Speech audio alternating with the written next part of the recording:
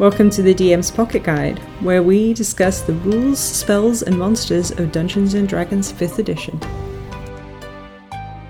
Okay, so today we're going to talk about Scrying, which is on page 273 of the Player's Handbook. Scrying. The spell I didn't know I should have known much more about when I started my Curse of Strahd campaign. That's right. If you want to spy on other people, Scrying is the spell that you want to use. Yeah, and I do.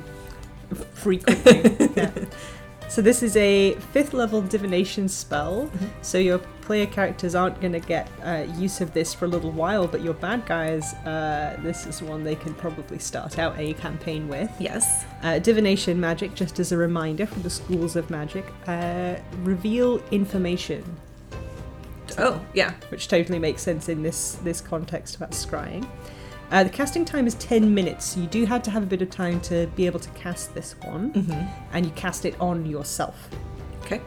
It has verbal, somatic, and material components, so you've got to be able to speak, you've got to be able to move, and you need to have stuff. Stuff! The stuff you need is a focus worth at least 1,000 gold pieces, such as a crystal ball, silver mirror, or a font filled with holy water, or, as my character has, a bejeweled skull with a crown on it. Yes. Whatever works. But that is another reason why probably a villain starting a campaign will be able to do this early, but as players, you've got to save up a bunch of treasure. And luckily, it's not, like, the spell does not burn through your bejeweled skull with a crown. Once you have it, it will continue to work as a scrying device. Yeah, you just have to have it with you and keep it and don't let it be stolen. Oh, I'm taking notes. Hey, don't do that. And then it's a concentration spell up to 10 minutes. Okay. So if something happens that breaks concentration, that spell's going to cut off early. Somebody knocks on the door while you're trying to scry. Ow, Gerald! I mean, it's going to cause damage. If you're Oh, right. This is why I need to go back and listen to our concentration episode. Yes, so yeah. And then the words of the spell read as, you see and hear a particular creature you choose that is on the same plane of existence as you. Okay. The target must make a wisdom saving throw, which is modified by how well you know the target and the sort of physical connection you have to it. I like that. So scrying is easier or harder based on how well you know the thing person you are scrying on. That's right. So if you've only heard of them like secondhand, when they are making that saving throw, they're going to add an extra 5 to whatever it is that they roll. If you've met them before, it'll just be a flat with no modifier for this knowledge. And if you are familiar with them, you get a little bonus for the person casting it. It's a -5 to the saving throw, so it's easier for that spell to succeed if you know the target. Okay. Similarly with the connection, that's the physical object that you have. A likeness or a picture is going to get you -2 to the saving throws. It's good. Possession or garment is better. That's going to get you a -4. So a body part, lock of hair, bit or nail is -10 to that saving throw. Oh, man. Yeah. So, like, hypothetically, if Strahd von Zarovich had a lock of Irina's hair and he knew her very well, what would that do? If he was then trying to scry on her, she would be rolling with a -15 to her wisdom saving throw. No wonder Strahd hypothetically always knows what you're up to. Damn it. Okay, yeah. So on a failed save, assuming that she fails, which she probably will with all of that negativity going against her, the spell creates an invisible sensor within 10 feet of the target. You can see and hear through the sensor as if you were there, and the sensor moves with the target, remaining within 10 feet of it for the duration. That's cool. Yeah. You should also know that a creature that can see invisible objects sees the sensor as a luminous orb about the size of your fist. So if you have true sight, you would be able to see just like bloop, this thing pop into existence. Yeah, so true sight is a trait for some monsters and some creatures. So maybe your bad guy keeps somebody around with true sight. Or I think it's also a spell, so... That's great. Yeah.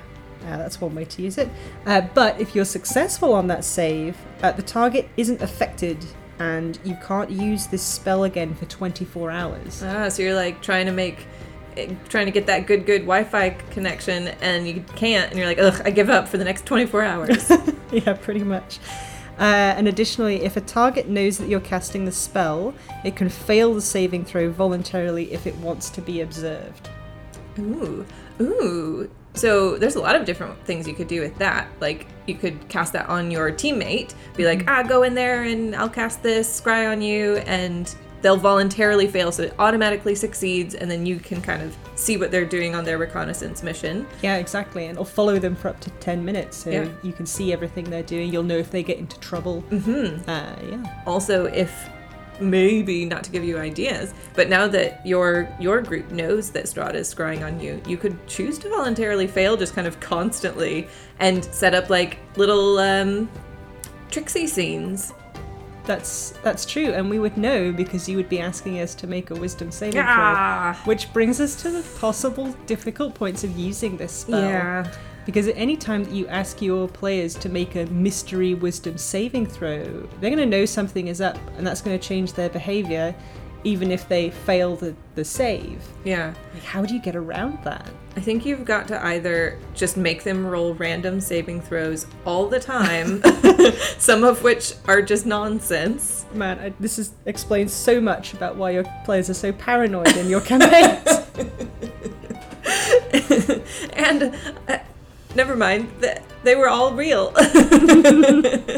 But you have to do that, or I guess it's like a reward of they would be trying to figure out why they are making wisdom saving throws, and like it took you guys a long time to figure out this Strahd had the ability to scry on you, and I guess it's a reward to know like, oh, it's happening. Would you ever consider having a player's stats in front of you and making that roll for them? Maybe. Yeah, I mean, it does put another piece of something to manage on the DM's plate. That's You're true. now rolling something for your players as well. It depends on how secret, I guess, you want to keep it. If you want to inspire that feeling of creepiness, make that mystery roll. Yeah. But otherwise, I guess, up to you and the feeling you want to generate in your campaign. Yeah, if you use scrying in a particular way, let us know. I would be very curious. Yeah, for sure. Okay, so there's a little bit more to cover on this one. So all of this is relevant if you're casting it on a creature, which usually you are. Right. But you can opt to cast it in a place. Ooh. You can choose a location that you have seen before as the target of this spell. When you do, the sensor appears at that location and doesn't move. Ooh, so if I'm like, I want to know what Rachel's up to when she's working from home, no, totally not creepily, instead of trying to cast it on you, I could just cast it on our living room. Yeah, somewhere in our apartment. Yeah. Well, this didn't get creepy at all. Excellent. Well, that is all of Scrying on page 273 of the Player's Handbook. Thanks for listening. If you have something you'd like us to cover, email it to rawcatreads@gmail.com or find us on Twitter and Instagram @rawcatreads.